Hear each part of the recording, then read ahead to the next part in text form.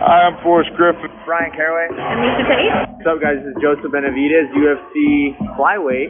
Hi, this is Greg Jackson, and you're listening to It's MMA Zing, and that is an amazing pun. Get it? Like MMA, but amazing? Amazing. Radio.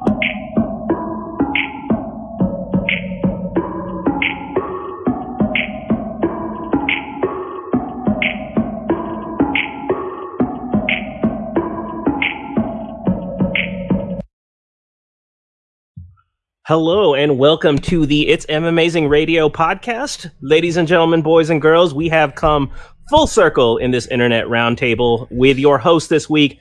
It is I, the presentable one, Kid Presentable, taking over duties this week, mixing it up. You're about to hear my rambling and nonsense kind of lead the charge this week. But luckily, I have a full squad with me, and with us, as always, is DJ Mark. What's up? We got the New Yorker, Lavender Gooms. Hey, guys. And coming with us, with a totally unique greeting that he's had in his back pocket for the last couple weeks. Oh, Jesus. Is Dr. Law. Greetings, everyone. Well done, ladies and gentlemen. He did it. Simple. I like it. Well, fellas, we had a busy slate of fights this past week, and we got another busy one coming up, plus the fight of the century, which we are going to talk about and highlight justly. By the end of this podcast, we will no longer be It's Amazing. It will be the It's Boxing, future, past, present, and all-time greatest sport in the world, as long as it features the Paul brothers. Radio. Sounds good, everyone? Catchy. Very catchy. Good name. But yeah, we may as well get it kicked off. We had a UFC card. We had a Bellator card. We had the debuting on, what is the channel? TNT, brother. TNT. One FC coming all the way from Singapore to bring us their best and brightest stars in what Bobby could only describe to me as a dumpster fire would have been better. Just, like the picture, the fire log we get on Christmas, and then occasionally someone turns it, but just a dumpster. Oh, I love and occasionally someone fans that flame.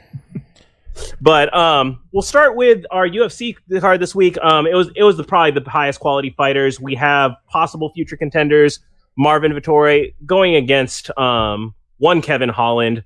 But as I promised last week when we were making our picks, before I toss it to DJ Mark to break down what happened, I had a caveat when I picked Kevin Holland.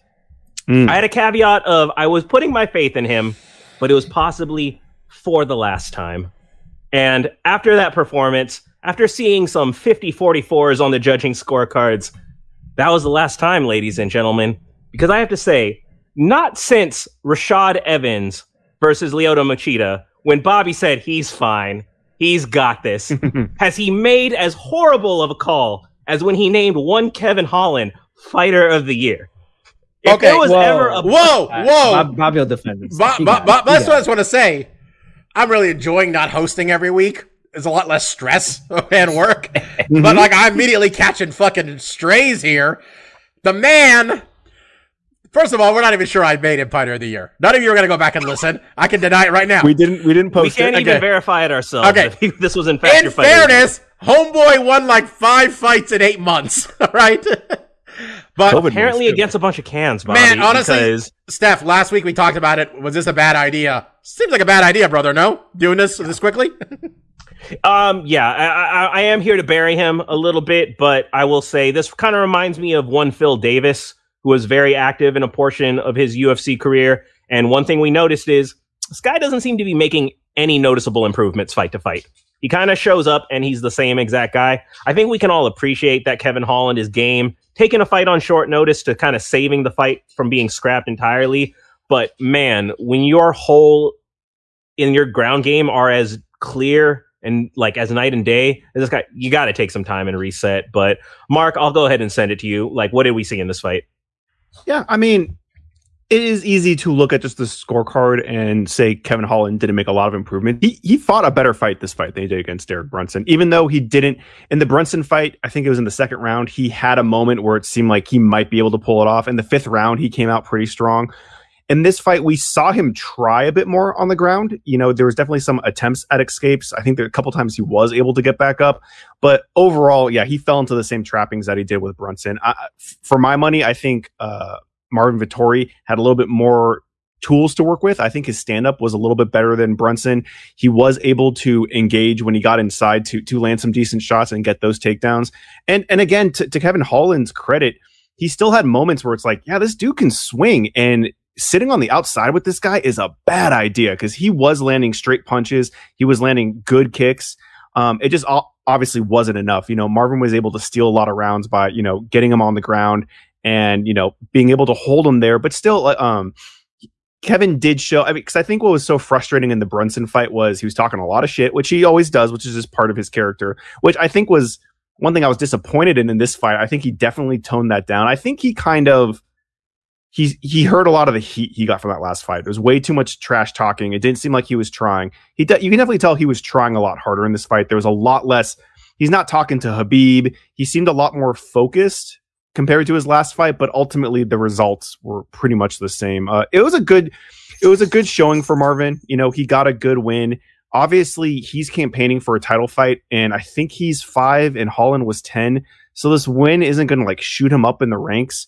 But, like you said, it was a short notice fight. He got the rounds in, and he looked good. He looked strong. He looked like, he was able to go 5 hard rounds. And, while it wasn't easy, he got it done. Yeah, Bob. I think a good description of this fight would be that we gave Marvin Vettori an IQ test here, folks. A real simple one. And a lot of people thought Marvin Vettori is just a psychopath because, in fairness, the words that come out of his mouth make you question his sanity sometimes, or rage issues. But he passed the IQ test. He fought a guy with a giant hole in his game and acted accordingly. He's not getting a title shot. He would have had to put a stamp on this one, and he didn't. Kevin Holland, I read somewhere, someone said, send his ass to Dagestan and don't let him come back for 7 months. Which sounds a little harsh, because I don't think Dagestan seems like the greatest place to visit. But I get the point. He needs to go away for a while. We need to see somebody. I don't want to see him fight for 4 months, at least. And that's a lot. Mostly my takeaway was I think he's really exciting. He's a great stand-up fighter. I just don't want to see him fight wrestlers right now. Especially back to back. We knew going into this fight, it was going to be tough. He does not have the time to make the adjustments he needs to make. And after seeing this fight, he still had moments where it's damn, he looks good. He is dangerous. He is dangerous on the outside. You do not want to stand at distance with this guy because not only are his hands, but he kicks fucking hard and he throws them out. But mostly I was like, man, you know what? I really want to see him fight another striker. I want to see him more in his element. I mean, obviously that's not playing to him getting better as a fighter. Like Bobby said, if he's looking at capturing the title, he needs to work on that. Yeah. And going to a camp or somewhere where he can really drill in that stuff and get a lot better on escapes. And a lot of it was takedown defense. He has a lot of things where it's kind of rudimentary. A lot of his takedown defensing was trying to go for guillotines and not digging in underhooks. And Marvin was just too good at wrestling to do what DC was calling the windshield washer. He's going to take one angle, you block that angle, he goes to the other. He's going to get those angles and get those takedowns on you. So, I mean, for me, it's okay, now we know Kevin Holland, he really needs to work on the wrestling. He's so exciting standing up. It's I do just want I want his next fight to be more of a stand-up fighter. Maybe someone that has a little bit of wrestling, but I want to see him bang because that's where he really shines. Yeah, Mike, give your 2 cents. Chime in. Yeah, so a few weeks ago, we saw what an improvement in takedown defense to someone who's a market striker can do for you. That guy's name was Francis Ngannou. The first fight that he had against Stipe was able to take him down and control him in the clinch. He wasn't able to use his prodigious power. Second fight, we saw that sprawl in that first round, and I think all of us let out a collective, oh shit, Stipe might be fucked. There was 2 or 3 years between those fights? Yeah. That's kind of thing. Holland didn't have that, but no. I agree with you, Mike. That's what you need. If he's even thinking about title contention, we need to see that improvement to be where he goes from not just being defensive, but then to being able to understand these positions so well that he can go in for offense, right? Because that's been what happened with Francis. Not only was he defending, he's oh, I can get this guy's back right now. And he went for it. And that, I think that for me, that was even more impressive than the sprawl. I know everyone shits a brick when he sprawls, but it's everyone knows how to sprawl. Holland was sprawling. Loves a good sprawl, Mark. It was a good sprawl, but Kevin Holland was sprawling, but you need more than you can't just throw your hips back in your legs and be oh, that's all I need for takedown defense. Because Marvin Vettori, like I was saying, how you counteract the sprawl is you do the windshield. You get the angle because the sprawl works when you go in straight. And that angle is is cut off to you because the legs are too far away. You turn the angle. Now you can get a single leg and work off of that. So yeah, I agree with you, Mike. I would like to see that improvement because I think it's a good comparison because he has that kind of Francis power. If he touches you, you saw with Jacare, he was on his fucking back. And when he throws those fists, he can land and do a lot of damage. And that's a little tweak I had on him is when he did land shots, he does go a little berserker. And when he landed on Marvin just needed to get inside, and he didn't have to work to get inside because once he kind of hurt him, he comes forward really aggressive and he ruins the range that he set up for those good shots. So yeah, there's definitely needs some improvement for Kevin. You know, he's definitely been exposed in these last 2 fights, but for me as a fan, it's like I'm still intrigued by him, but I want a matchup where I think he's going to be able to potentially shot. I think him and Till would be so fun. But yeah, this is not a good matchup. And you know what's one of the weird things? That it's a weird curse in him having won 5 fights in about 8 months in 2020. Catapulted him. You know, becoming Bobby's fighter of the year for 2020. And that, as you said, Mark, it catapulted him into, well, you got to fight these higher echelon guys that maybe he wasn't ready for. Look, Bobby, we all invest in bad stock from time to time. Just own your Kevin Holland. I got a comparison. I might have picked him for fight of the year too. To be completely fair. I just want to say this is like in the UFC game in your career mode when you're winning too many times. Too fast. And like your guy's not actually good, and then Stefan comes to your house, and all of a sudden you got to face Quentin Jackson. Stefan knocks out Forrest Griffin, and you got to face Quentin Bobby Jackson. Just got signed to the UFC. I'm like, hey, let me play your career mode real quick. And I got a 1-punch knockout. Suddenly, Bobby's like he's slingshot into the title picture. Yeah, Rampage hit my guy so hard I got lifted off the ground. All right, it did not seem like a glitch. They made a statement on me. Yeah, a little too much too soon. Yeah. Anyway. Yeah, I think that's fair. Well, I think we all agree Holland, he's got a lot of things he's needed to work on. Again, I think we agree Vettori, if he wanted to jump ahead of the line, he needed a more exciting finish, something more really stamp it. Since that didn't happen, does anyone got a name? Who does he get that against now? So if he's not next, who does he go? What is the fight that launches him to that title shot that he does want? The loser of the main event this weekend? Yeah, Gastelum. No. The winner's getting a title shot. Isn't it Gastelum versus Bobby Knuckles? Yeah, that's right. I think the winner's getting a title shot, rightful or not. I mean, Izzy fought 12 guys to get this title shot to begin with, it seems like. So I think that's where I like Tim and Till, but Till's collarbone, that's going to be a long injury. I like that matchup because that would have been a good test. He needs someone in the top 5. So, I mean, there's not a ton of people ahead of him, right? I think. Yeah, what is the top? Does anybody have the top 5? Just out of curiosity, I don't have it up. I imagine. What about Cannonier? The big Brazilian guy who was yoked and is the sorest loser we've ever seen. I'm blanking on his name. Costa. That'd be a good one. He's probably in the 5 as well. So I think with Gastelum Whitaker, we got to see middleweight rankings for you guys, just very quickly. Obviously, Adesanya is a champ. Then in descending order from number 1, Robert Whitaker, Paulo Costa, Jared Cannonier, Derek Brunson, and Darren Till. Ooh, him and Brunson could be really bad. Not a fun. That is not a sexy fight. That's not a sexy fight on paper, but it kind of makes sense. They have a common opponent that they both just beat in like almost the same fashion. They both had. There's both moments where they got. Yeah, I mean, Marvin Vettori is right out of the top 5 at 6. As you say those names, Mark, it's like both these guys have just main evented fight nights. But if you put them together. No, that's like the opening fight of a better card. By the way, I'm gonna defend myself for not watching this card. If you have to start a card this goddamn early just so you don't want to compete with WrestleMania Night 1, that card shouldn't be happening that day, folks. We shouldn't even have had this card. None of these fights need to happen. You just do what I do. You wake up really early on Sunday, like 5. I had to watch another fucking 5 hours of WrestleMania on Sunday. There's only so many hours in the day. I guess you. Because me, it's like I'm waking up at 5 in the morning. I'm like, well, I gotta go to the bathroom. Well, I can watch a Marvin Vettori fight right now. Well, I was busy on Saturday when this fight was going on. I was looking at furniture. I know, but that's what I'm saying. You guys, it's exciting. It's an exciting day. Watch it on Sunday. Cut the crap. Get just the good stuff. Was there anything else on this card? Honest question. Yeah. We'll go over it quickly. The one I was going to toss to Mike. I did watch it was a short fight. You didn't watch it, but the other fight we picked on this, Mackenzie Dern defeating Nina Nunes. By the way, that was my first time seeing her name as Nina Nunes. Me too. Formerly Miss Nina Ansaroff. I'm not gonna lie to any of y'all.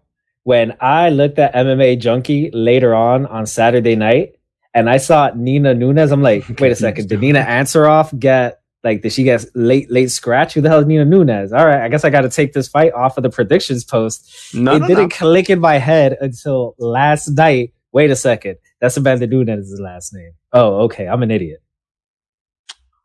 Well, that said, Mackenzie, she won with a sub. We had a lot to cover, so I'll cover the rest of this card pass because there's some interesting tidbits. Just very, very quickly, I feel that some people were casting aspersions on your boy last week, saying that I was picking Mackenzie Dern for other reasons. And what did she go out and do? What did she go out and do? First round, bam, let me get that arm. Mike, do you follow her on Instagram? Of course I do. Okay, just making sure. Got that cleared up. Now let's move on. Gotta get those armbar tips, Bobby. You know, gotta get that good setup, how to break the hand grip. That said, Arnold Allen, he's one of the rarities in UFC where he is a prospect that they are slow building. And we got a nice decision win over Sadiq Youssef. Not quite a ranked guy, but a tough kind of prospect in his own right. So Arnold Allen continues his ascent. Julian Marquez defeated Smiling Sam Alvey. And if you don't remember who Julian Marquez is, he's better known by his nickname, which is one of the great nicknames in MMA, and that is the Cuban Missile Crisis. And if you remember anything about the Cuban Missile Crisis, is that he had one of the weirdest post-fight speeches in the history of MMA, where he asked Miley Cyrus out on a date, and then he invented some type of hashtag about which fan base city is the loudest. Hit me up at some hashtag that he made up on the spot. And then he famously blew it with Miley Cyrus, who did respond to his message, who no one would have thought happened. But here he was again, this time calling out Patrick Mahomes, Super Bowl winning quarterback of the Kansas City Chiefs, asking him to play a game of pickleball to see who is the baddest motherfucker in Kansas City. So, guys, I just want to ask you, what is he going to say next to Patrick Mahomes that offends him, and Patrick Mahomes then cancels their game of pickleball? What the hell is pickleball? He's going to ask him to get a tattoo and henna of... He's going to say the same thing as before. Get a henna tattoo of my stupid fucking name. That's all he wants. That's his end game, Stefan. Correct me if I'm wrong. Is pickleball the one where you throw the ball against the wall and you have to tag it before they get it back? I thought it was just when you're playing pickle. I thought pickle. Where does pickle come in? Is it pickle between the two trees and you're trying to throw? That's what I thought. Bobby. I don't know if that's official. I don't know if that's official. What we played. He was I got a tennis ball. I got a tennis ball to the back. That's what I. That's that game. A lot. That's why I didn't like that game too much. Is there a pickle that's a ball? I'm still not understanding. No, you know what the pickle is in baseball? Yeah, it's like you're in a pickle. You're in between two areas. You gotta get to the other tree. There's something that prompts you having to run from one tree to the other, and then I thought, and if you don't get there in time, they get to throw the ball into your back. No, they get to throw. These both sound familiar. They get to throw it at you while you're running. I thought is what it was. Either way, I remember being introduced to this game in elementary school and thinking, that's messed up. Why do I want to play this game? Yeah, man, I'm short and big, man. I was a big target. I got hit a lot with the goddamn tennis ball. We never played pickleball in anywhere. When I was not East Coast thing. I mean, again, me and Mark are talking about a game that he may have been talking about, but this is the game me and Mark learned. That's very true. John Baldwin Elementary. I also remember Stefan's game. There's some sadistic game where you'd lose, and then you have to put your hands up against the wall like they're patting you down, and then you smack them with the ball. Is that if you lose? That's just a game you lose, and that's what you got to line up. Yeah, that's the punishment. There was a punishment to this game. Tell us in the comments. Julian Marquez remains a character with his weird, interesting post fights. On the other end, which is a topic of note, Mike Perry lost, and he lost bad. And this is a character in MMA. You probably have strong feelings about him one way or another. He's been a character both entertaining and both terrible. He's got a lot of not good stories associated with him. But this was one of the beatings of his career where he really didn't look like he had anything. I mean, any of you guys have thoughts on just what remains for Mike Perry? He's kind of been an aimless guy the last couple of years. What happens next with this guy? What is the life coach version of go to Dagestan for 7 months? Because he needs to do that. We need to see this guy get his shit together life wise. This is not the promotion to do that in because Dana White doesn't care. Not that he should necessarily be concerned about your personal life on that level, but he's got to take some stock of his own fucking life. You know, I don't even think it's that he doesn't have a substance abuse problem. It's just anger. It seems like he just has some mental issues. Do you have a coach? Does he have a coach anymore? Or is he I don't think he still does. No, I mean, no, he's still rocking it on his own. He's not good enough to just be putting together a training camp. I don't think anyone is. I don't think any top athlete can just wing it. When you get to this level, you kind of need a structure around you. But I really hope he pulls it together. At this point, he has a kid now. So it's not just him that he has to worry about the financial security for. So put it for him, for what that's worth. Okay. Yeah, we'll see. No one's really rooting for anyone to go down a terrible path. Hopefully he can get things in order. But we'll jump now to Bellator, where we kicked off the... did we kick it off? This is the kickoff, right? Yeah, we kicked off the light heavyweight tournament. We got Ryan Bader taking on Lyoto Machida. Mark, what did we see in this one? We saw a really good first round from Lyoto. Lyoto's first round was he might beat Bader. Because he at distance, Bader did not really know what to do, and he was lighting him up with. And when he had a couple instances, it was he might jump into a punch here. He's coming forward, and Lyoto was waiting for that punch just to land itself. He won that first round handedly. The second on was all Bader. Bader was finally able to be more aggressive, put a lot more pressure on him, get him against the cage, and ultimately get those takedowns. And what Bader did really well was his top game was really good. He did not let Lyoto get up. He had it. He made him ride him the whole time. He made Lyoto tired on the bottom. He did good ground and pound. He worked the body well.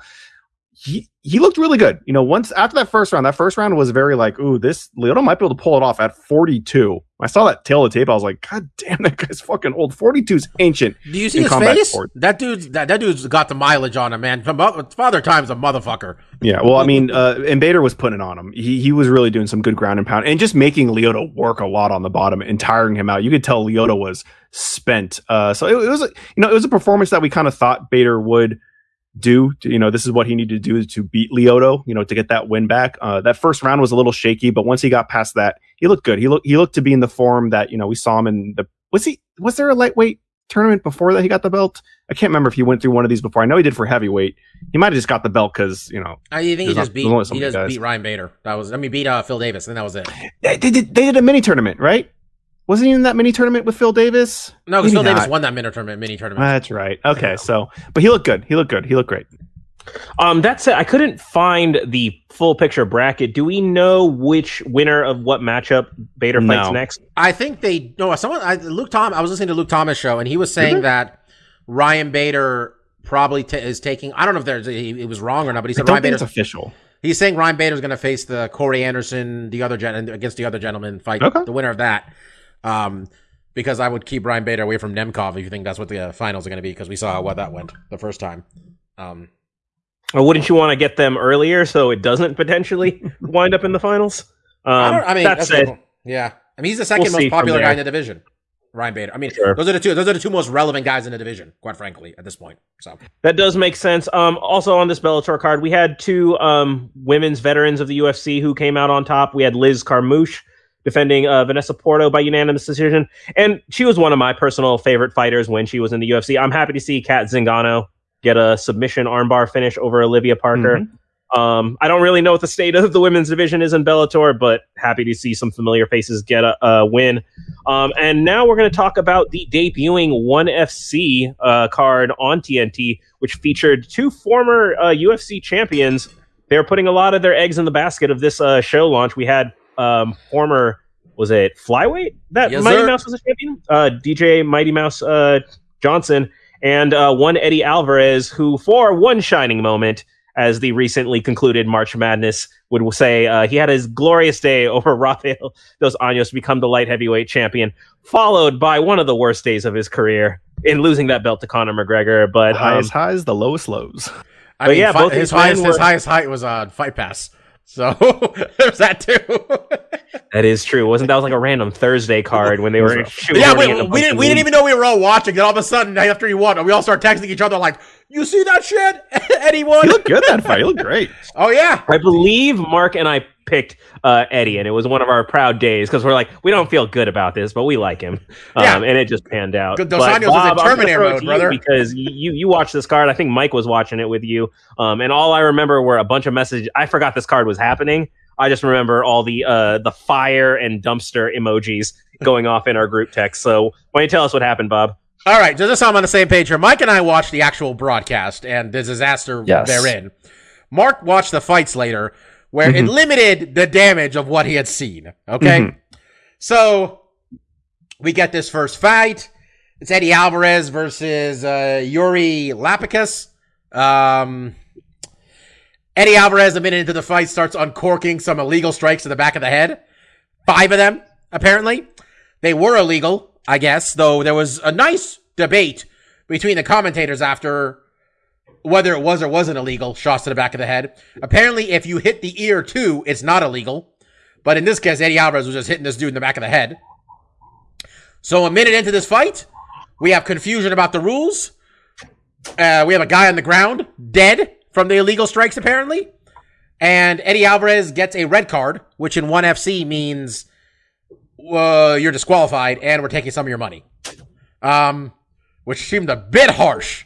So immediately Mike and I are already talking about like, oh, this is already bad. This is already going bad. And then they're like, well, we got Rich Franklin. We got the other cat. I forgot his name already. We got Michael Chavello. They're like, we got to talk to Eddie Alvarez about what's going on. Let's go back down to Eddie Alvarez. And we show Eddie Alvarez in the cage with a headset on. And they're talking. Eddie Alvarez isn't hearing a fucking word of it. And Eddie Alvarez is like pointing to the headset like, what? What's going on? Back to the booth we go. All right. We sort it out. We go back to Eddie Alvarez. Eddie Alvarez is like, I tried to explain himself. And it's weird that they went to him after the announcers pretty much agreed Eddie Alvarez threw a bunch of illegal shots. All right. We move on to fight number 2, which we have a lot of time for, guys. We got a lot of time for Demetrius Johnson and Adriano Moraes, who is their flyweight champion. And they spent the entirety of this time pretty much hyping up Mighty Mouse Johnson, which is fair. He's the greatest flyweight ever, one of the greatest fighters ever, had defended that title more times consecutively than anybody defended any other UFC championship. We get the fight going. First round. Looks like Mighty Mouse is having a problem with this guy being so tall. Might have won the first. I'm not sure, honestly. Who won the first round, Mark, you think? I mean, there's no rounds to win. It was the other guy. You think so? Yeah. I mean, there's no rounds anyway, but like the fight went in it was close, but he threatened with an ankle lock and then got on top of him. Yeah, and I was that's like, true. that's if for a very close round, that's enough to get you the nod. But they do apparently judge the fight on a whole. So, okay, we get the second round going. And then Mighty Mouse... Is it a scramble? Mighty Mouse ends up on his back? How did Mighty Mouse end up on his back? Did he get I forgot what happened. Did he end up on his back, to be honest? Was it did he get dropped? Right before he got finished? Yeah, he got uppercutted. He catches a kick and he brings him to the cage, and then as he lets go of the kick, they have a little bit of a scramble. He gets hit with a good uppercut that rocks him good, and while he's kind of a grounded opponent, right, in UFC standards, you can take it from there. Big knee to the fucking dome. Mighty Mouse is done. Fight ends. And that probably wasn't the outcome they were looking for. And we're like, all right, well, we have to make this other star because he just knocked out the greatest flyweight ever. Should we talk to him? Nah. We got to talk to the man who got knocked out. So instead, we listen to Mighty Mouse talk for a while. And then we don't hear from Adriano Moraes, I believe. Does he speak English? I mean, do they have a translator? Does. If they don't have a translator for the situation, holy fuck! They're like, well, we have 2 guys that speak English. That's only person. We Come on, see. Guys. You saw that betting line. They weren't expecting to have to talk to Adriano Moraes. It is entirely possible, as Steph just said. Looking at that betting line, they ain't have no fucking translator in there. So we got Chatri out there, the guy who runs one, with a look on his face that Dana White has on his face anytime Dana had to put the strap on Tyron Woodley or Stipe Miocic, where there's no poker face. Adriano Moraes is your champion, folks. And, yeah. I mean, man, they really they gave him the best shot they could, man. Mike Tyson was on AEW. Fucking, they had a hot angle to end that show of the fucking Young Bucks and Kenny Omega and all that shit going on. And then just... Look, it was not good. If there's signs in the universe that let you know how something's gonna go, obviously hindsight is 2020. But the fact that they made one solitary mention of the programming that was gonna come after AEW, i.e., one championship, and it was just like a throwaway line. Yeah, JR said it for like a moment. That was it. It was if you weren't paying attention, you're missing it promotion for what was to happen. And you know what? Might have been a good thing. Maybe it was a good thing not that many people were watching this first card, because in any way this could go bad for the debut on TNT for this promotion. It did. It honestly looked like they didn't have their production together well. Mike, you and I were talking earlier. You said it looked like they never produced a television show, like any sort of fight before, video-wise. It did not go well. They got a rest of the month to try to do better, and they got a lead-in that's got no competitor now. So hopefully people watch Christian Lee defend his title this weekend, or this week on Wednesday. Because, Mark, I was telling you, man, do you see what these guys are all getting made? All these fighters are making? We need more options out there for them. And Bellator might not be the only one. We need as many places as possible for these guys to fight. So, sure, yeah. I mean, we need viable options, and this is on the number 2 cable network in the country. So, yeah. I mean, I think for me, what's disappointing, you never know what's going to happen in a fight. You know, that's always the roll of the dice. It's really the things that they can handle is the production, right? And we talked about last week, at least, and this is kind of hypocritical of me because I don't watch the program at all. I just watch the fights. Is like, for me to be interested or for me to feel like they did a good television product, like it had to be quick. It had to just get into the action. Let's not give too much fluff. You have to promote these guys because a lot of the audience is not going to know who they are outside of Eddie and DJ, but you can control the pacing of the card and stuff like that. And it seems like that's also where they faltered. And that's one thing you can't blame on, you know, because you can have a great card and on paper it looks fantastic and it's going to be barn burners and it could turn out to be a dud. You can't control that aspect of it, but you can control the production. And when you falter there, that's on the company. You know what it is also, man? It's like, I think they got to recognize who they're going after. Who they're going after is not who the UFC goes after. The UFC is going after the general public. One just needs people like you and me to watch. So they need to explain to me and you who the fuck Adriano Moraes is and who the fuck Yuri Lapicus are. Because we obviously know who Eddie Alvarez and Demetrius Johnson are. We know. That's why we're here. You don't need to explain to me. I didn't need to hear from Mighty Mouse at the end of that card. Like, I really didn't. I mean, this is, Mike, maybe you feel, do you feel otherwise, or do you think I'm onto something here? Like, what are we doing? No, I think you are onto something. And I wanted to point out something that at times we make fun of the UFC about, but one could have done that shit for Moraes. Specifically, when Cyborg, for example, was champ before she lost to Nunes, that they would do a good job, at least as best they could, of hyping up the sacrificial lamb that Cyborg was about to fight, right? Like, Cyborg is a destroyer, but this might be her greatest competition yet. She's yada, yada, yada. But we all know it's bullshit, but it's at least hyping the person up, right? Like, this is a credible threat, or like, this is an actually good person that Cyborg is about to just demolish, right? We saw none of that in the lead up to this fight. Granted, they only had an hour to work with, so maybe that's part of it as well, going back to production. But after he beat DJ, we had no idea who Moraes was. Not at all. His backstory, how many fights he's won, whether he's even a dominant champion or not, we knew nothing going in and we knew nothing coming out. Yeah. It was not well done, Steph. Honestly, I know like you were not big to watch it necessarily either, but like you want these places to at least be viable places for people to work. So we need them to do well, and that was not great. Well, as you said, there's really only up to go from here. So hopefully they get their act together. I will say Mighty Mouse stays being a good guy. The one comment I saw is he got knocked out, finished for the first time, but he's like, I love these rules. These rules are great. I like these grounded knee strikes. Like, he is a fight fan. He is a martial artist. He recognizes he got caught, but he's not coming up with a scapegoat. He's not coming up with an excuse. So Mighty Mouse is tough. He'll bounce back, but this is kind of just a story whenever big UFC names go to lower organizations, they always got kind of sprung up. And I just got to say, I didn't do so well in our picks this past week, so I very much regret talking us out of picking this fight because I said purely for chaos sake, and you're going to give me 2 points for doing it. I'm taking Moraes just because what's the fun in all of us picking Mighty Mouse? But, you know, stuff happens. I get to have my own personal pride that we picked this. Before we get into some fight picks, going over some of the news from this past week, we might have brought it up last week, but kind of more details came out. We saw the first images and the mock-ups But we saw the details of the new uniform deal for the UFC. With the Reebok deal expiring, we are now moving to apparel heavyweight Venom. And if you've been an MMA fan for a long time, you're familiar with them. They got the big snake head logo. Financial details came out. I believe, Bobby, your reaction was it doesn't even account for inflation. This is a real lateral, if not downward step. It doesn't account. It's if they just put, it's less than the value of the dollar has increased more than what the money they gave them. What's inflation in a given year? Maybe 1 to 1.4%. Yeah, 7 years. Does not account for that. Yeah, we went from 40,000 to 42,000. Yeah, okay.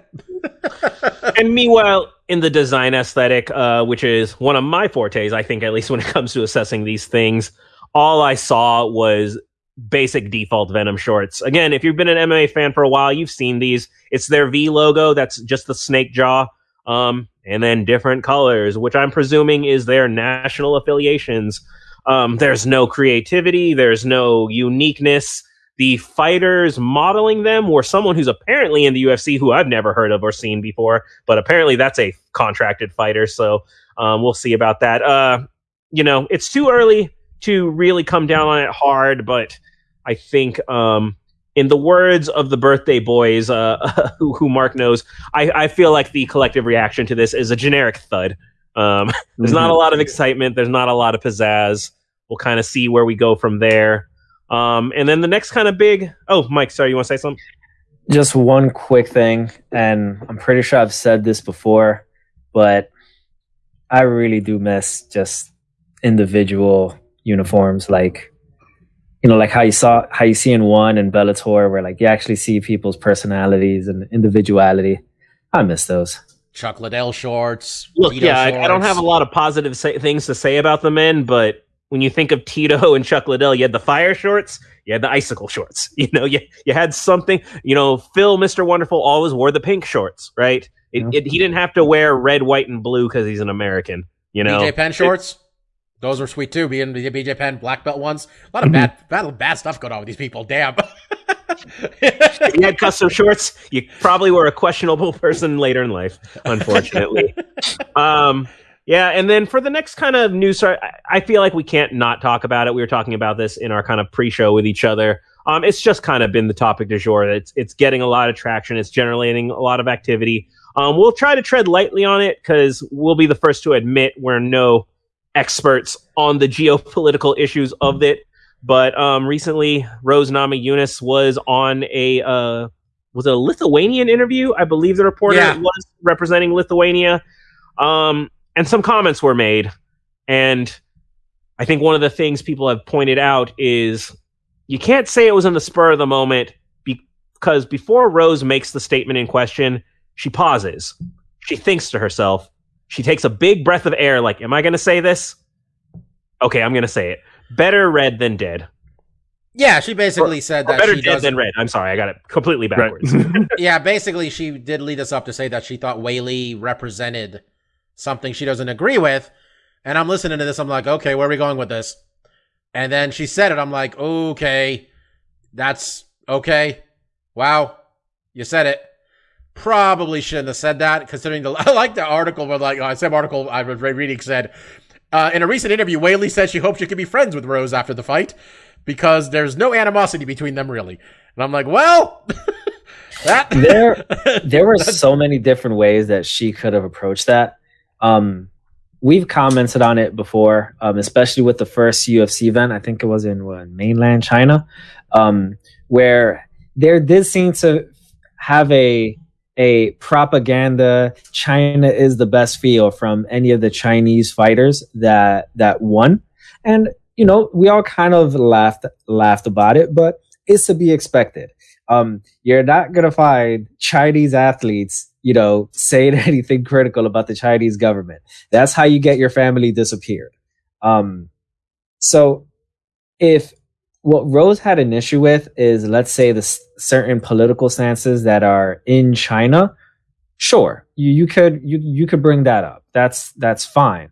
But to equate the whole Chinese government with Weili Zhang, that's not right. She's one woman, she's just trying to fight, provide for her family.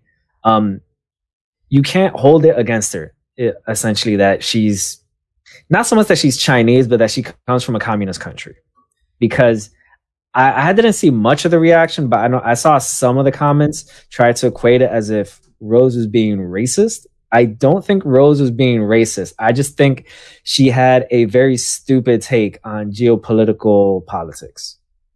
Yeah, I'll agree. I don't think it was necessarily she was being racist, but I will say she's being racially insensitive due to the moment we find ourselves in this country in particular. There's a lot of xenophobia, right? And I think to your point of saying, well, Whaley represents communism because she is Chinese, you know? And that's kind of where we're at a point where there has been an uptick in Asian violence with this go back to China to plenty of Asian Americans, right? This is, you know, every minority has a unique experience in the type of prejudice and racism that they experience in this country. And being Asian American, what we experience is that we are forever foreign. We are never actually American. It doesn't matter that we're born here. It doesn't matter even if our parents were born here. Being Asian is where are you from? Where are you really from? You know, there's always that question. You want to ask me what my ethnicity is? I'm from America and I've only ever been from America. If I go to Asia, I stand out like a sore thumb. I'm so American. But that's kind of that prejudiced xenophobic idea. And so, like you said, when you take a single person and say they represent the entire body of a communist regime and you fight for freedom, like that's some Rocky IV bullshit. That's not real. And that's where I push back on what Rose said. And it comes off just really, really ignorant, in my opinion.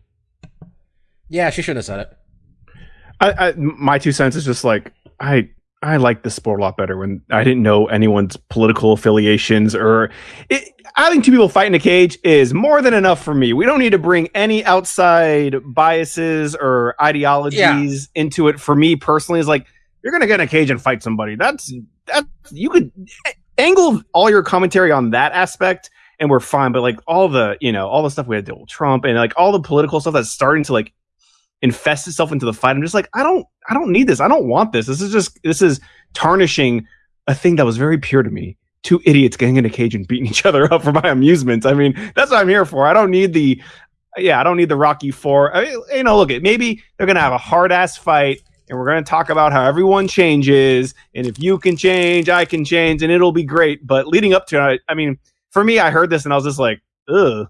And then I heard like what her reasoning was. I was like, okay, I mean, like, I get it, where she's from, her family has dealt with some oppression from communists, but it's just like, for me, it's just like, I don't want to get muddled in this. How about you guys just put some gloves on and beat each other up in a cage and we'll just end it there.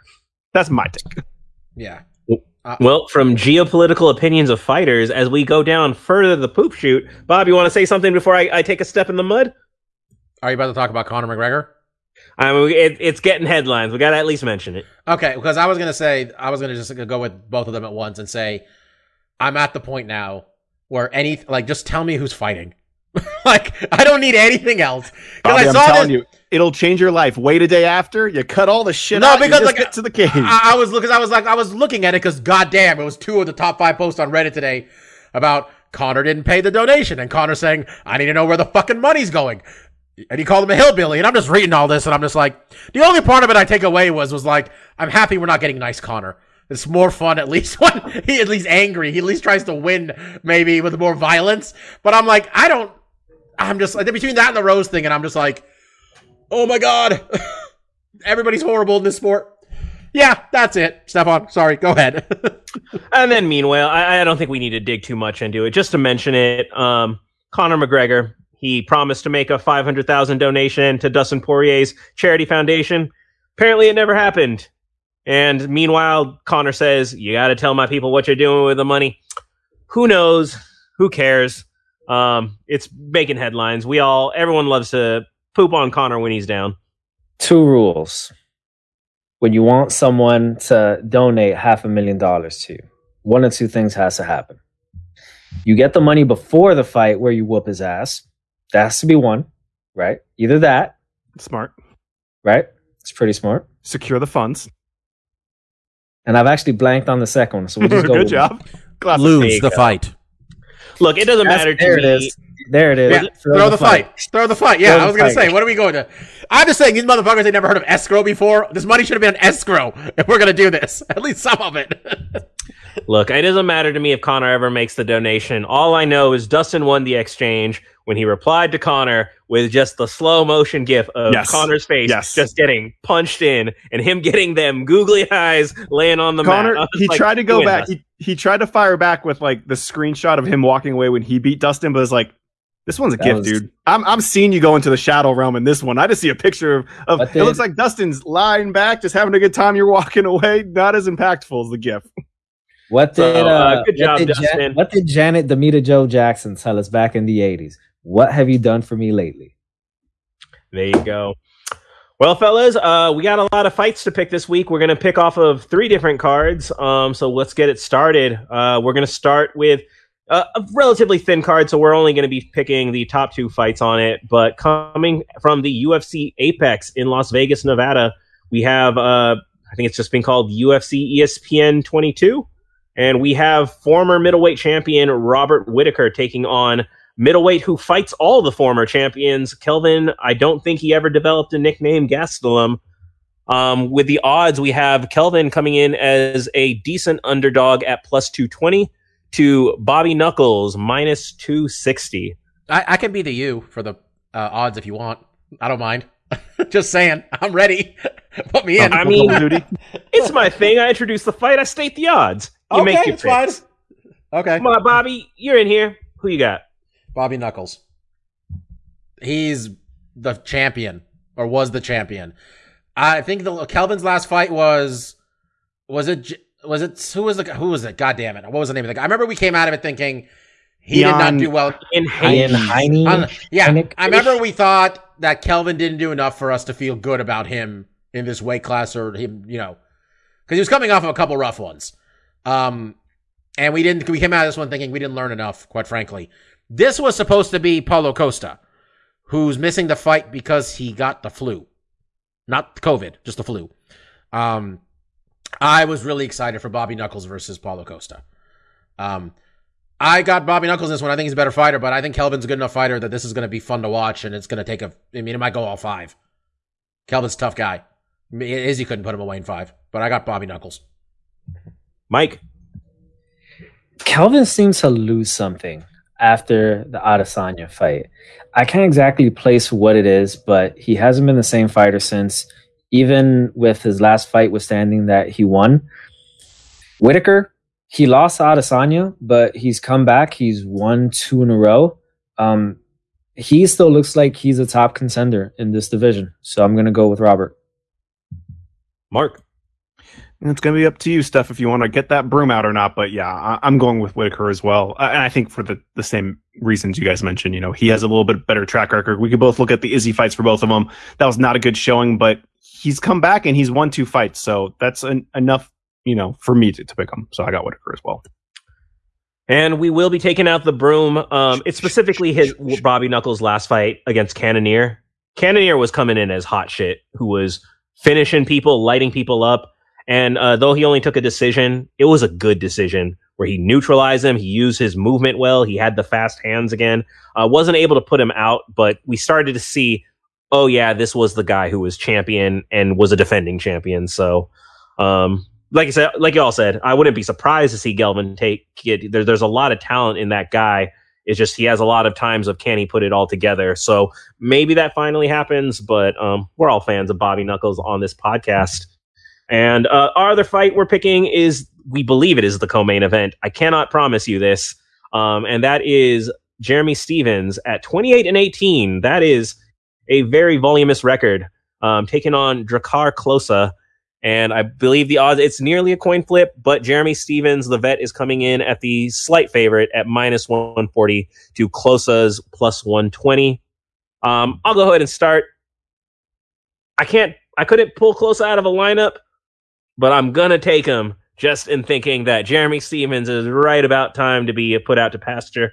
So I'm going to take the slight upset here. Bob? He's lost 5 straight. 5 straight. What was a no contest? I think it's 5 straight. Is there no Contests in there? He fought Rodriguez twice. Oh, yeah, He here? got eye poke.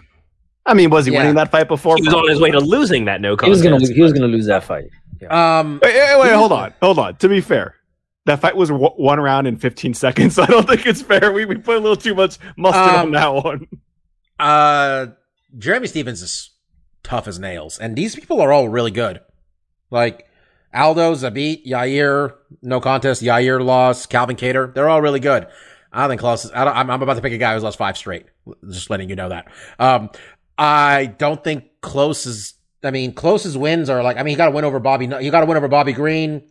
Got to win over Lando Venata. Those are 2 people you beat where literally fucking anything could have happened in those fights, and I could have learned nothing about you. All right, you could just anything could have happened, and you beat those 2 people. I'm gonna take Jeremy Stevens, just keeping his job, man. That's it. I think he's gonna whatever he's got left is coming out in this fight, man. So, Jeremy Stevens. Mark, you defended his reputation. You going to take Jeremy Stevens? This was going to be one of my tactical. If no one picks Jeremy Stevens, I'll pick him because I think Bobby's right. When it is really easy to look at those last 5 fights and be like, this dude washed up hard. We talk about cleaners. He's got the pocket full of change. He's got his laundry detergent. He's got his dryer sheets. He's all ready to go. But I think Bobby made a good point. Like those guys that he lost to are like cream of the crop. I'm gonna go with Close because he lost 4 in a row, and that's stinky. That's stinky. If he's not going to laundry, he should be going to laundry because that's a stinky record I can't get behind. To the other side of the coin, Close is not coming off a win. He lost to Darush by knockout, so it's not like either of these guys are shining super bright. It's mostly that Jeremy Stevens is looking a little stinky. I got a question. What are the standings? Mike, we don't have a standings person. Mike, you had me look up Drakkar earlier. No, I'm asking Mike. Mike, where are we? So I'm in first at 18-12. Bobby's in second at 17-13. DJ Mark with his 3-0 showing last week is now 16-14, and Kid P is 14-16. Yeah, but by me, I just want a parentheses that says +2. For that time, I picked some Moraes guy over Mighty Mouse. You don't add it in; you just have it in parentheses +2 modifier. All right, Mike, round this out. Is it laundry day, or did you find that you still got 3 pairs of underwear that you can push it for a few more days? Man, I mean, he has lost 5 in a row. Yes, I am counting that no contest. We all knew where that fight was. He has no wins in 5 fights. How about that? Seconds. We can't say he's got no wins in 5 fights. He's 0 for 5 on wins in his last 5 fights. Midterm elections were going on the last time Jeremy Stevens won. I'm gonna go with Close. I'm sorry. I mean, I don't. Stevens has some pretty good knockout power, and the guys he's lost to are pretty high level. But as DJ Mark said, we need some air freshener, man. Because let me tell you what this is. Because if Mike loses again this year, he knows I'm going to bring up Mike. Remember how you lost, and then you one of the times you picked a guy who'd lost 5 straight fucking fights. Do you remember? I'm going to bring that up if you lose. He's not picking. You're picking Close though, right? That's why he did it. Yeah, that's why he did it. He's trying to be safe. Look, my strategy this year is that all else fails, pick Chalk. I'm trying to win this year, baby. Chalk does not always get you the results you think. But we'll see. Yeah, and then we're not picking any of the fights, but just a couple other fighters of note on this card. We got Violent Bob Ross, Louis Pena making his return after. I still can only picture him being an incredibly sore loser when he lost that decision that he definitely thought he won. And then going for his 51st fight, we have Andre the Everlasting Arlovsky. Still running 50 fights into that career. We'll see whether it's laundry day for that man. Moving on next, we're going to pick a couple fights as the Bellator light heavyweight tournament continues. We have Mortal Kombat champion has to defend against absolutely everybody. Vadim Nemkov taking on Phil Davis as the headliner of this card. And the betting lines for this one, we got Nemkov in at -210 to Mr. Wonderful's +175. I'll go ahead and start this. Love Phil Davis. I actually just saw on my phone my photo with Phil Davis. He's too wide of me. He is when he flexes those pterodactyl wing muscles, he is a wide man. But that said, the son of Fedor.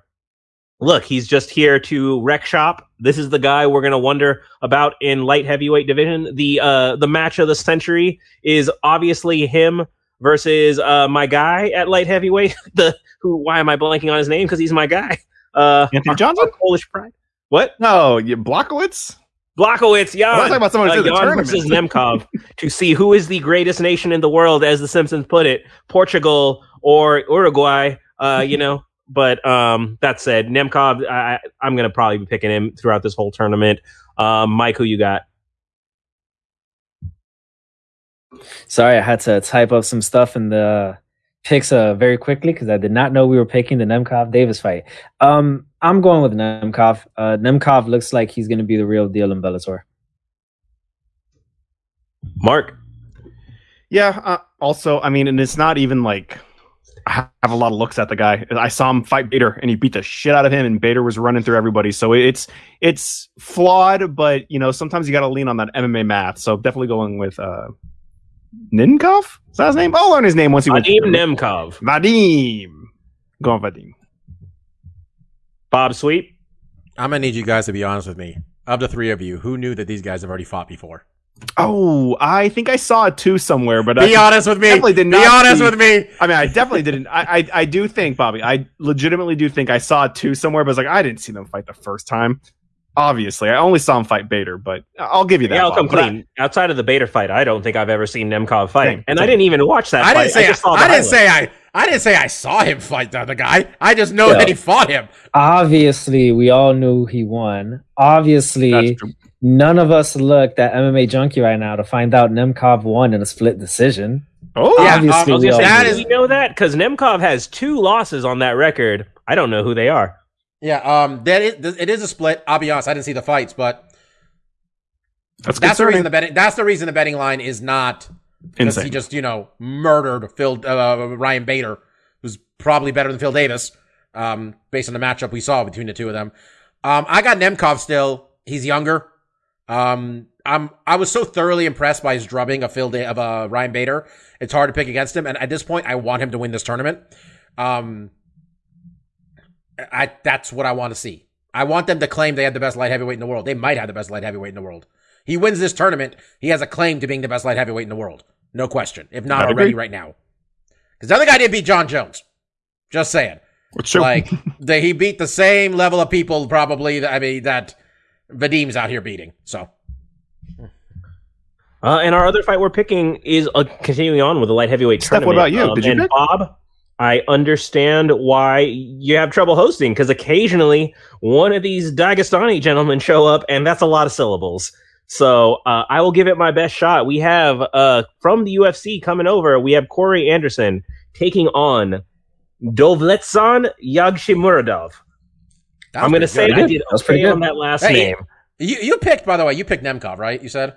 Yeah, I think we're sweeping okay, on Nemkov. Okay. All right. Steph, I actually and- took Russian for a year. You pronounced that perfectly.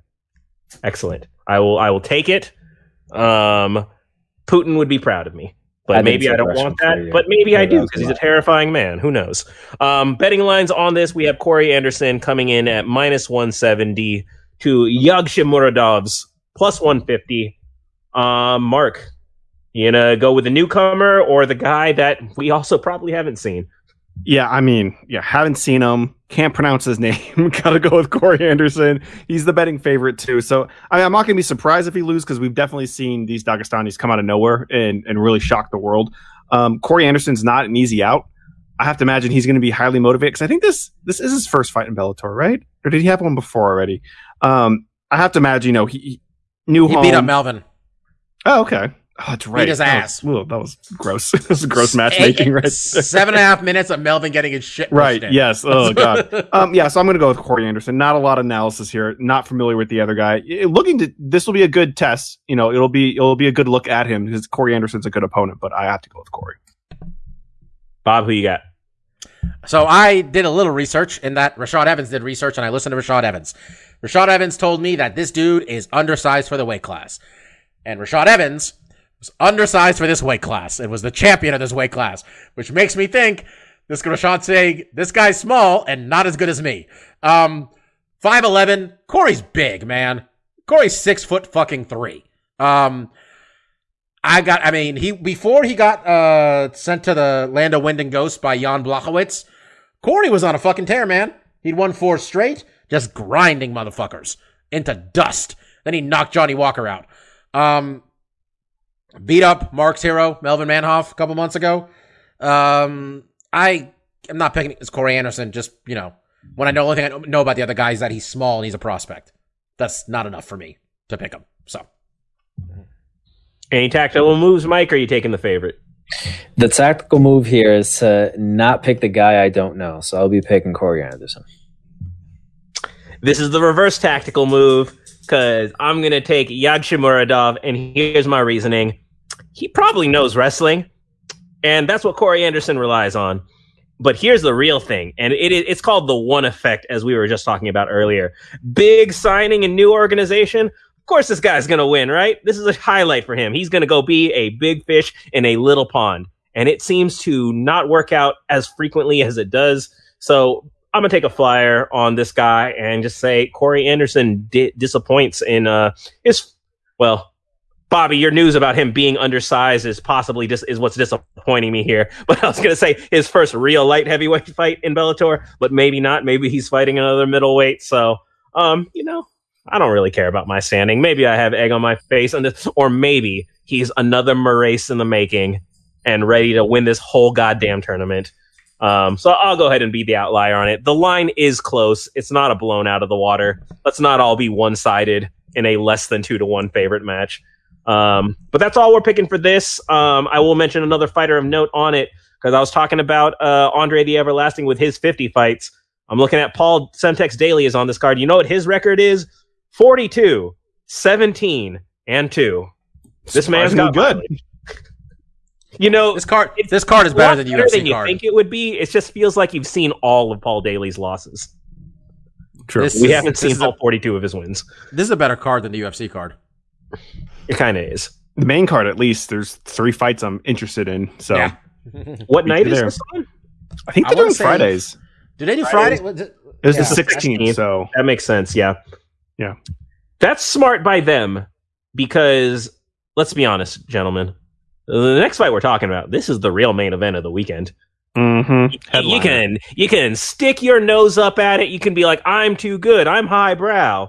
You can be a fight supremacist all you want, but let's be honest, because the real fight of the weekend is coming place from the Mercedes-Benz Dome. Is that what it's called?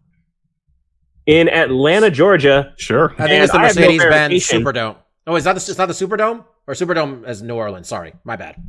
The Mercedes-Benz used to be the one in New Orleans, but then naming rights got sold to Atlanta. So is this the Falcons? Atlanta Falcons Stadium? This is the stadium that has a Chick-fil-A that's not open on Sundays.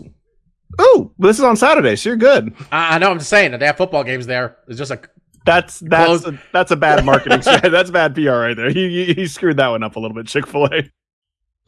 But yeah, it is the Mercedes-Benz Stadium in Atlanta, Georgia, and I can't verify this, but just for my own hype, I'm going to call it the sold-out Mercedes-Benz Stadium in Atlanta, Georgia. Brought to you by the Triller Fight Club. It is Jake the Problem Child Paul 2-0 versus Funky Ben Askren at a whopping 0-0 boxing record. And we actually have an incredibly close fight line, guys. I was telling you earlier that the fight opened at Jake Paul coming in as a minus 280 favorite, but more sensible money came in after the fact because we are currently seeing it at minus 130 for Jake Paul to even money for Ben Askren in his debut boxing match. Let's be straight on one thing. There's nothing sensible about what's going on this weekend. That's fair, Mike. There's no sensible money here. There's just fun money. This is a fun fight. As I keep saying, this is the future of boxing. I think we got Justin Bieber on the mic performing. We got some rappers I've never heard of. We got so many concerts. What was the co-main event that we lost that was supposed to be in this fight? It was supposed to be Frank Mir versus someone say the Tarver, boxer who pulled out. Antonio Tarver. Yeah. He pulled out, but instead we are getting Steve USS Cunningham. I gotta admit, I'm not familiar with him. His boxing record is 29-9-1, and that is 39 more boxing matches than Frank Mir has had. So it's tough to see how that one goes. I'm not totally familiar with the other guys on this card. We have Regis Rougarou Prograis versus Ivan El Terrible Redcatch, and Joe Fournier versus Elider Raycon. He only has one name. It is Raycon. I don't know if it's his first or last name. Can't tell you who that is. He sounds like he's probably a rapper. I know Ray J, Brandy's little brother, has earbuds that are called Raycons. I was gonna say this is the headphone guy, isn't he? They sponsor a lot of YouTube videos I watch, like Girlfriend Reviews and Video Game Donkey. But we're really only talking about the main event here, guys. We have the Paul brother, fresh off of we talk about sending him to the Shadow Realm, and that was one Nate Robinson of NBA Dunk Champion fame, taking on truly one of the best pure wrestlers who ever competed in MMA in Ben Askren. It's a freak show fight, but that's why we're here, It's not about titles. It's not about rankings. It's about what the hell is going to happen when these two guys fight. And, the Paul brothers, they don't need an introduction. We had the other Paul brothers showing up on WrestleMania.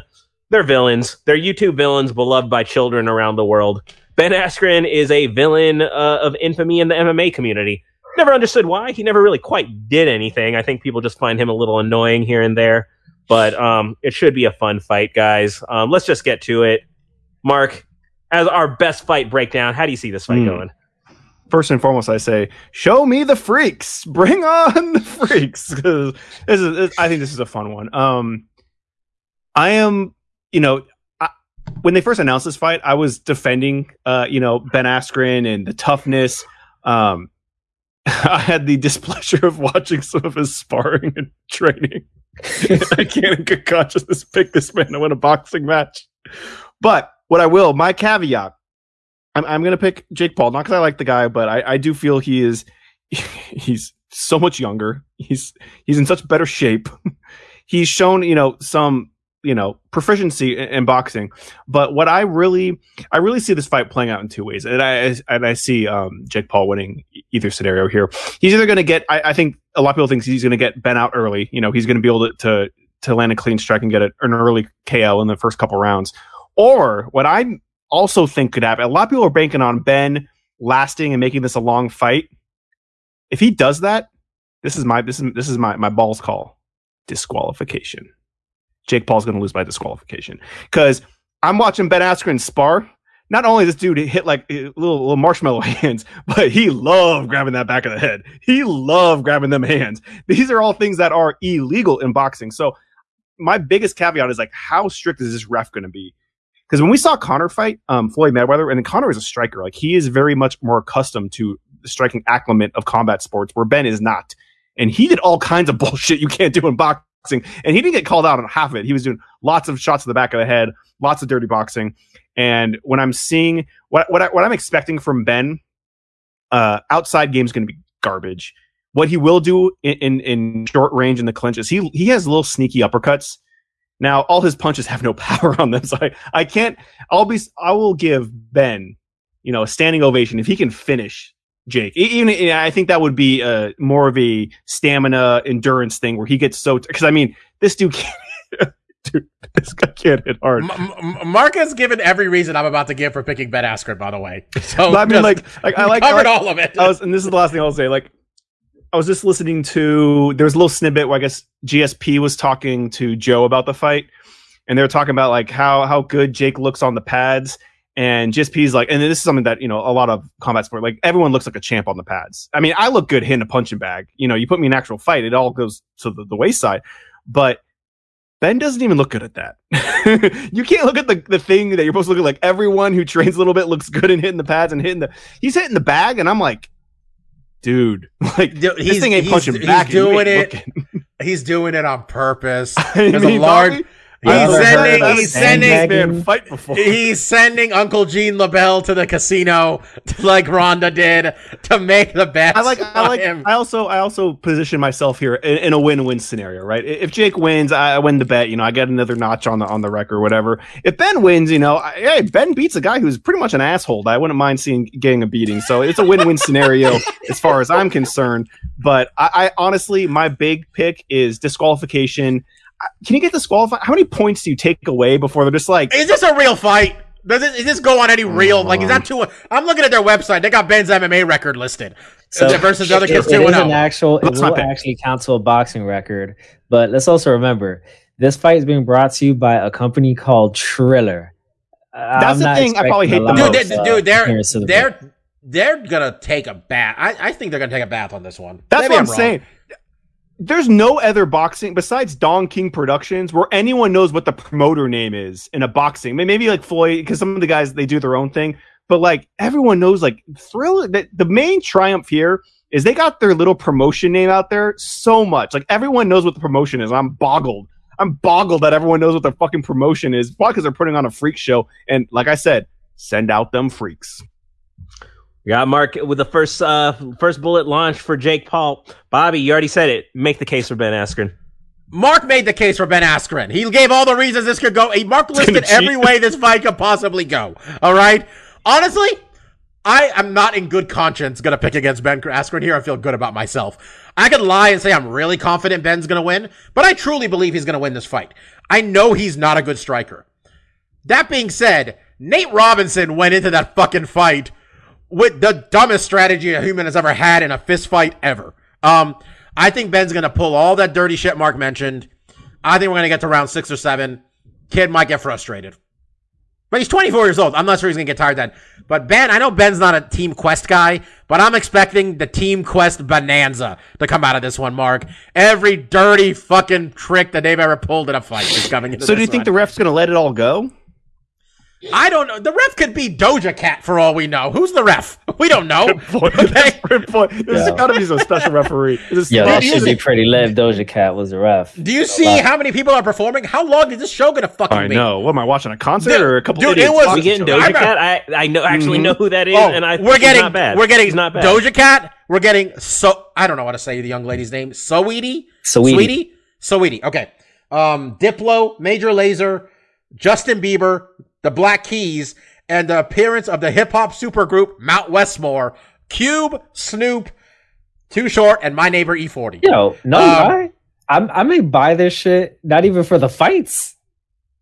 Are they good live concert, again, Bobby? You said you missed live music. Here it is, Bob. I'm just saying, we're going to get a 7-hour pay-per-view. That's what's going to happen here. This shit's a fucking music festival starting at 2 p.m. probably. Yeah, I got Ben. He's a fucking pro fighter. Wait a second. I would feel better about it. Are we actually picking this? Yeah, we're picking the fucking fight, Mike. Not see the rundown for what we're Mike, picking. yeah, what was the point of the rundown if you don't read? Stefan, I'm going to be the one to argue. I know you wrote it. Mike, what's the point of the rundown if you don't check the rundown? I mean, I checked it. I apparently just didn't read it well enough.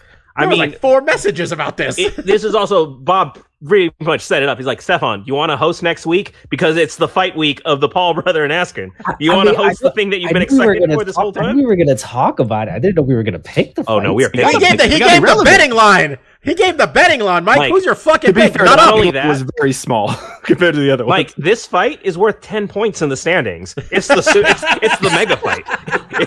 This is the game. This is the wild card fight that swings. I don't mind if we do that. I think that would be fun. This is plus 10. This is the plus 10 modifier, Mike. I'm willing to pick the Frank Mir fight too if you need to really go all out on this one, guys. I'm just letting you know. No. So, Mike, we got 1-1. Tilt the scale. Who you got? I'm gonna go with Ben Askren because we gotta give some credence and weight to the fact that the man was an MMA fighter for many, many years. All right. Obviously not boxing. Obviously he has shit hands, but he knows he has the stamina to do this, right? Jake Paul has only been in 2 fights and they're against 2 bums. All right. Ben Askren might be a version of a bum as well, but he is a higher level of bum. All right. If the other 2 bums were like level 2, he's like a level 30 bum. All right. So I think he has a shot. He's going to take this fight into deep waters. He's going to muddy this bitch up. He's going to fucking clinch. He's going to hit enough illegal rabbit shots where like the ref will warn him, maybe take away a point, but he'll keep that fight going. He'll get just one punch in the pills, for good measure. And then in round 7 or 8, you're going to see Ben Askren unleash the softest right cross and not break Jake Paul down, but it's going to look beautiful. It's going to look sweet. And Ben Askren is going to win himself a horrible decision. You got yourself Ben Askren with the Homer Simpson strategy. He's just going to push him over at the end. Everyone's banking on Homer Simpson winning And this also, fight. me and Bobby are picking a man who has literally broken his hip. He got it fixed. To be fair, he got it You fixed. got it fixed. Disc golf is rough on the hips, motherfucker. It is rough. You know, I got to say, I got to give a lot of props to Mark for calling out the DQ because look at Ben Askren's MMA career. He was undefeated in Bellator until he was getting his ass kicked. And then what happened? Illegal strike. I can't continue. Let's stop the fight. And then was it Dream he was in when he was in Asia?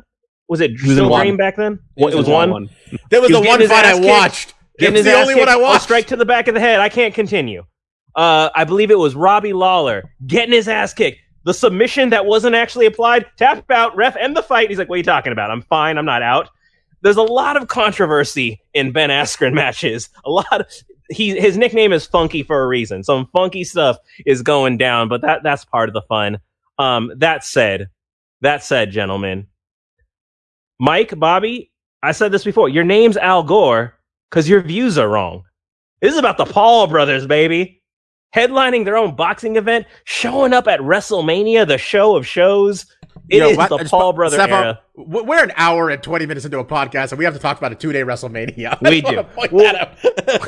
I'll move it along, but I'll just say, in genuine case, I could be wrong about this. Look, I'm taking Jake Paul, but this is also coming from the guy who picked CM Punk twice. So I know that I can get into a storyline in my head real good because he's the best in the world. Bob, you know it. Why wouldn't I pick him?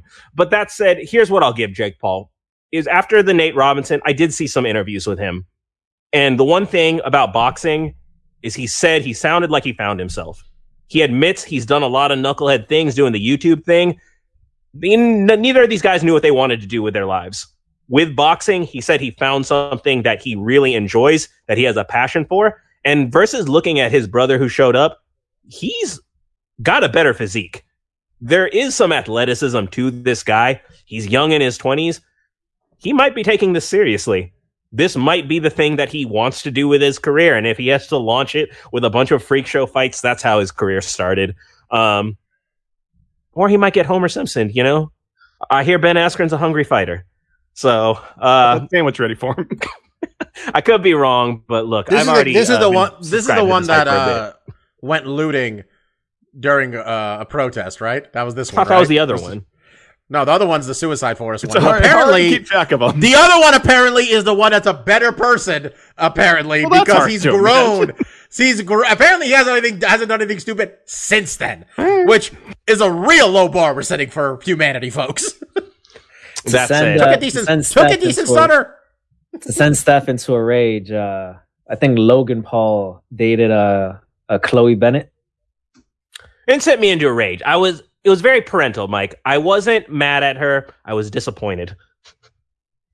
She's in the new Powerpuff Girls live action show. That exists. That's a thing that sounded, when I heard about that was weird. Live action. But seems like a real anyways, good show for perverts. There you go. We're split on it. Like I said, the fight of the century. Jake Paul, Ben Askren, plus 10 modifier on the standings. It's happening. It affects us all the same, guys. It affects us all the same. Mike, I hope this is why you lose by 1 at the end of the year. It's the Jake Paul Askren. If I lose again this year, and it's by 1, and it's because I fucking picked Ben Askren in this bullshit boxing match, I am gonna be so fucking pissed. We can pick the Frank Mir one too, man. I'm telling you. No, we're not doing Frank Mir. We get one free. We're not going to pick 2 freak shows. You get 1 freak show to pick. You muted. We got to get to WrestleMania talk, buddy. Yeah, I watched 10 let's do hours it. of TV this weekend. There you go. Thanks for bearing with us, everybody. It's been, like I said, it's been a lot of fights to talk about. Fights happening. So we'll go ahead and hit the end of this now with the stuff we like.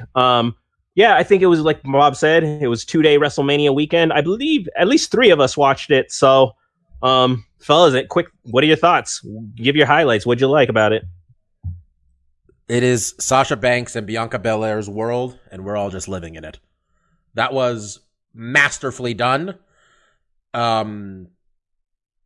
you could see the people had the image of Sasha cage side, someone recorded, not cage side, ringside after it was over, trying to sell, but also you could see the supreme look of satisfaction on her face. I think I sent it to you also, Steph, where that's a woman who knew she fucking hit a home run. They made Bianca look like a goddamn superhero. And she's incredible for someone who makes her, she's the first person to make her WrestleMania debut in a main event since Brock Lesnar at WrestleMania 19. And I know there's maybe a handful of people who have done that total. That was incredible. That was so well done. Honestly, it should have been the end of WrestleMania right there, because that was it. That is the peak of it. There was other stuff that was cool, you know. Sami Zayn and KO on night 2 was cool. I thought that was really, I thought the kid, Logan Paul, actually took a decent stunner. I was impressed. Bob, before you continue with the other matches, I just wanted to chime in about that Bianca and Sasha. There were a lot of great spots in the match. There was clearly a lot of great highlights. Mark, I don't know if you saw this, but to me, what would go down as one of the all-time WrestleMania moments was before the match even started. And it was the two of them standing in the ring, and there were just tears in their eyes. Like, they wasn't character, it wasn't kayfabe. They were trying to hold their smile back. They were fighting back tears. They were two black women in main eventing WrestleMania, and the moment was just real. And, you know, in a sport that's so scripted, to have the reality of the moment bleed through, that's beautiful to me. And shout out to Michael Cole for calling out that fact at the beginning of the broadcast when they were trying to hold back their tears. Sure. Yeah, he said two black women. There weren't, because they were like earlier in the night, I saw like someone, it was on the pre-show where JBL was like, they're just making history. It's not a race thing. It's not a gender thing. I'm like, no, it is very much a gender and race thing here, brother. That's what's happening here. Yeah. Like, also, like, 10 years ago, there were no women on WrestleMania. And now in the last, 3 years, we have had 2 main events involving women. Yeah. And despite the poor pre-match build, me and Stefan were talking about this beforehand, like, the excitement level for this match was so high that, like, it didn't matter what they did beforehand about how bad the last 2 months of build has been for it. Because people were fucking down for this. They're like, yeah, this is what the second Bianca won the Royal Rumble, everybody's like, she's picking Sasha Banks. That is what we want to see. And Sasha Banks is my favorite female wrestler. Maybe my favorite wrestler. Well, her and Hangman Page are my 2 favorite wrestlers right now. I think she's the best female wrestler because everybody's best matches with her. That's the thing, man. In wrestling, it's really good for yourself. It's good for you to look good. You make everybody else look good. And she does it to her own fucking physical detriment. Stefan, I was waiting for the moment for her to try to break her neck in this one. But she managed to keep it together physically in this one, at least. Yes and no. Did you see that welt she got from the gunshot of a hair whip to her abdomen? Like, that's what everyone described it the same. It hit her so hard, it sounded like a gunshot went off in the whole, and it's a friggin' outdoor football stadium. So that was so cool. Whoever mic'd the ring, Mike well Ryan, done. Mike Ryan from the Dan Le Batard show was at WrestleMania for that fight.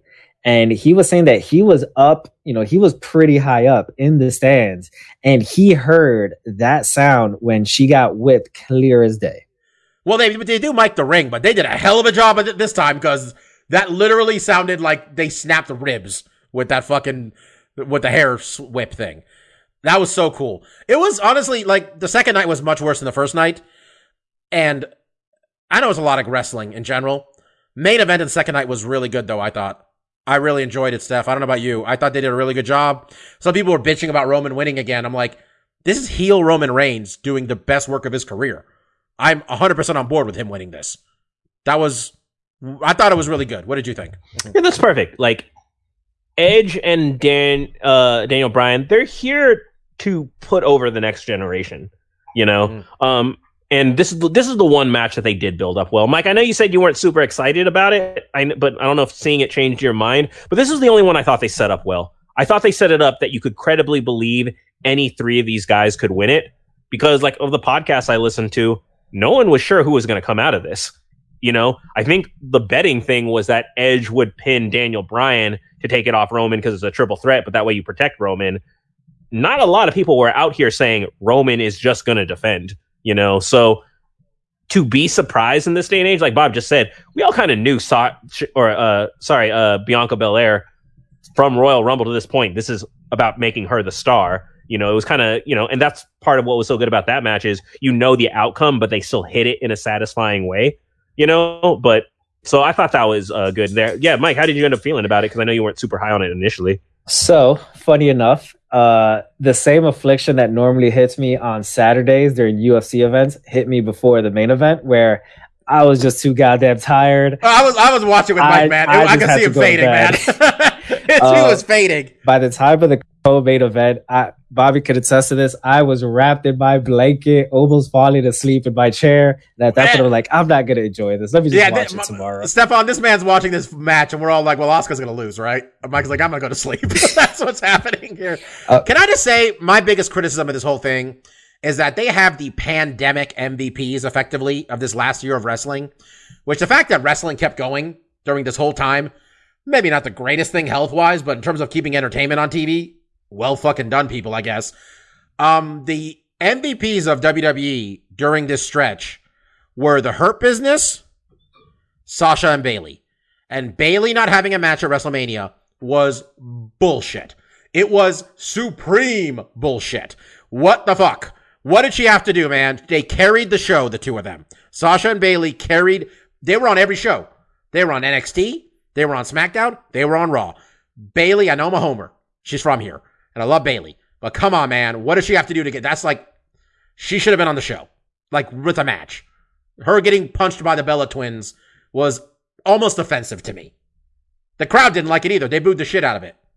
So, that was my take on that. But, sorry. Mike, you've been knocked out. What was your highlight, though? Well, I would say the first night was in my book, hands down the better night. The only match in that first night that I thought was subpar was the tag team turmoil. That made no sense. Didn't understand why they had Natalya and Tamina win that shit. It was I thought the Riot Squad should have won and then had them win the tag team titles on day 2. But that's my own opinion. I didn't much like that tag.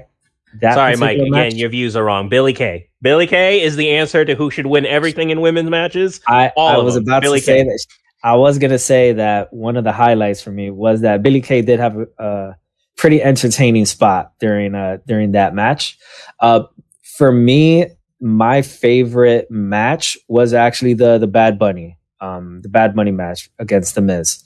Bad Bunny was all in with this shit. Since Royal Rumble all the way through WrestleMania, he was basically on Raw every week, it seemed like. This man is a massive WWE fan, and you could tell that he was just living out a childhood dream, and he went at that shit full bore. A year ago, the person you would say hands down was the greatest celebrity wrestler was Pat McAfee. You hit a moonsault. Is that what it's called? The moonsault? The shit Pat McAfee hit? Pat did a lot, in fairness, but I think he did a moonsault. He did a front flip bump also. Yeah, he did a lot. He was the best celebrity wrestler up until Bad Bunny Saturday night. The other thing I took away from that match is, I mean, I've known of The Miz since Real World Back to New York, and I know he's a solid wrestler. I'm not gonna lie and say I always kind of tuned out on The Miz matches, and the fact that him and John Morrison made Bad Bunny look so good and so, I guess, legit, for lack of a better word, for me goes to show, man, The Miz and John Morrison are really good fucking wrestlers. Did you notice that how much he had to work? It's because Priest was too hurt to actually work this match. Bunny did 90% of the fucking match. Like, he had to carry the team. I was so thoroughly impressed by him.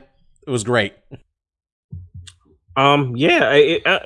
Uneven night, but I think I agree with y'all. The first night was spectacular. We're running long, so I'll just give my one highlight. Shout outs to my man Cesaro. I've been a fan of this guy for many years, and I was listening to Bill Simmons talk with Man on their podcast today, and Bill Simmons referred to Cesaro as the internet's favorite wrestler, and that is just true. Cesaro, every year, if you have the list of the most underutilized guys in pro wrestling, it's Cesaro every single goddamn year. And Bob, you sent me the link. I want you to send it to Mark because I doubt he saw it, but like his end sequence to his match with Seth Rollins. Seth Rollins always can put on a good match. He can bring out the best in guys. Another guy who just can be the guy, or he can help put over a guy well. But Cesaro, sure, people talked about the big swing, which he did 23 revolutions of, but the UFO spin, that shit was spectacular to me. Like, not a lot of things surprise or impress me in pro wrestling because I feel like I've seen it all. But when he did that UFO spin, that was amazing. And then I heard, like, Masked Man was talking about, there's a quote, like, they wanted him to use that earlier in his career. And he said, no, I'm saving it for WrestleMania. And he just never had that moment. The big push for Cesaro never really quite came. But then here he is going against one of, like, if Roman is the golden child of current WWE, Seth is right under him. You know, Seth is the lieutenant to Roman's being that frontline guy. And so for him to put over Cesaro, and again, the UFO spin to the 23 revolution swing to his neutralizer finisher, and that the crowd gave him the appropriate reaction. All I can hope is they give him something with this. But Cesaro, again, I don't follow pro wrestling super close anymore, but Cesaro has been a guy I've liked for a damn long time. So I really hope that this is finally the big push he's deserved. Truly, I think he's the most physically impressive wrestler in all of pro wrestling. I think he just does things, his feats of strength, and his feats of strength plus his agility. I don't think any other pro wrestler has that combination that he has. And he's funny on Up, Up, Down, Down, you know? I liked watching them play Among Us because he's Swiss and English is his like fifth language. He was terrible at lying. Everyone always knew when Swiss was the imposter. He's like, what task were you doing, Swiss? The thing with the light. All right, Swiss is the imposter. He's the imposter. He sucks at it. He's not good at lying. But so I was just proud to see him. Hope you do get to check that out, Mark. But we've been talking long enough. Mark, what do you got that's not pro wrestling this week? Send us home. Well, I guess first to cut that, I will say last week I had to mention my PS4. You know, it croaked on me. It was, you know, ironically, right on, you know, Easter was kind of the day we knew like it wasn't acting right anymore. But much like the man himself, within 3 days' time, that PS4 was whistling right back. We're back. Gotta give a shout out to in San Leandro, California. I think it's called EFX Computers. I mean, it's just a little computer shop, but I knew it was the fan. Like I said, I knew it could be fixed. These guys fix it up real good. And I know some of you guys have old PS4s too. And maybe your fan's loud because mine was fucking loud. I remember when I would play Monster Hunter with Sean and Chris, I used my camera as the mic. So me and Christine can talk to Sean and Chris and we can all hear each other. And they could hear my fan. They're like, what's that buzzing sound? I was like, oh, that's the fan going right now. You can hear that on the mic. It's picking it up. And it's super quiet now. So got to give a shout out to that. You know, let's hope we get like 5 more years out of this PS4 I got. Mark, if you don't mind my chiming in, I just got to give a preview to the people. You know, once again, if y'all don't know, we got a YouTube channel. And our man, Mike, he makes a very entertaining segment for this stuff we like. And I just got to say, Mike, I am hoping for the juiciest of Jesus photos for Mark's segment. I want some boulders moving over. I want you to find the choicest Jesus photos you can find. Let's not put too much on Mike. It's a miracle that he does anything at all. That is just like above and beyond what I was expecting. But outside of that, you know, the PS4 is rocking. Very happy. Didn't have to get a new one.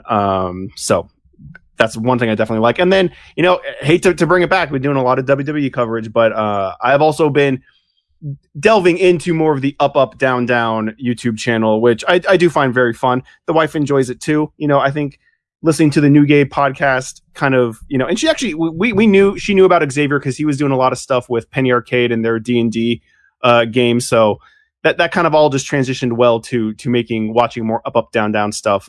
Really fun, you know, and they have a lot of content. So it was a lot of stuff to go through and watch, but that's kind of it. I didn't have a ton this week. It was mostly the resurrection of the PS4, watching Up, Up, Down, Down.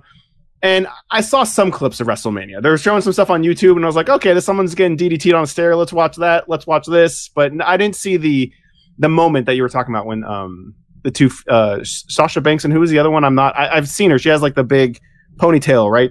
Bianca Belair. Yeah, I've heard a lot about her. You know, not following the sport, I've seen a lot of her and have not seen her wrestle. So I might try to check that out. Hey, honestly, I think we said it way back when I first started watching Up, Up, Down, Down, sporadically. It's a really good platform to get you interested in watching the WWE, because you watch these guys and you like them as people, and it's just like, well, maybe I'll see what they're doing, what kind of hijinks they get up to when they're, playing make-believe in the ring anyways, because that's more or less what they're doing on the YouTube channel. So yeah, that's all I got this week.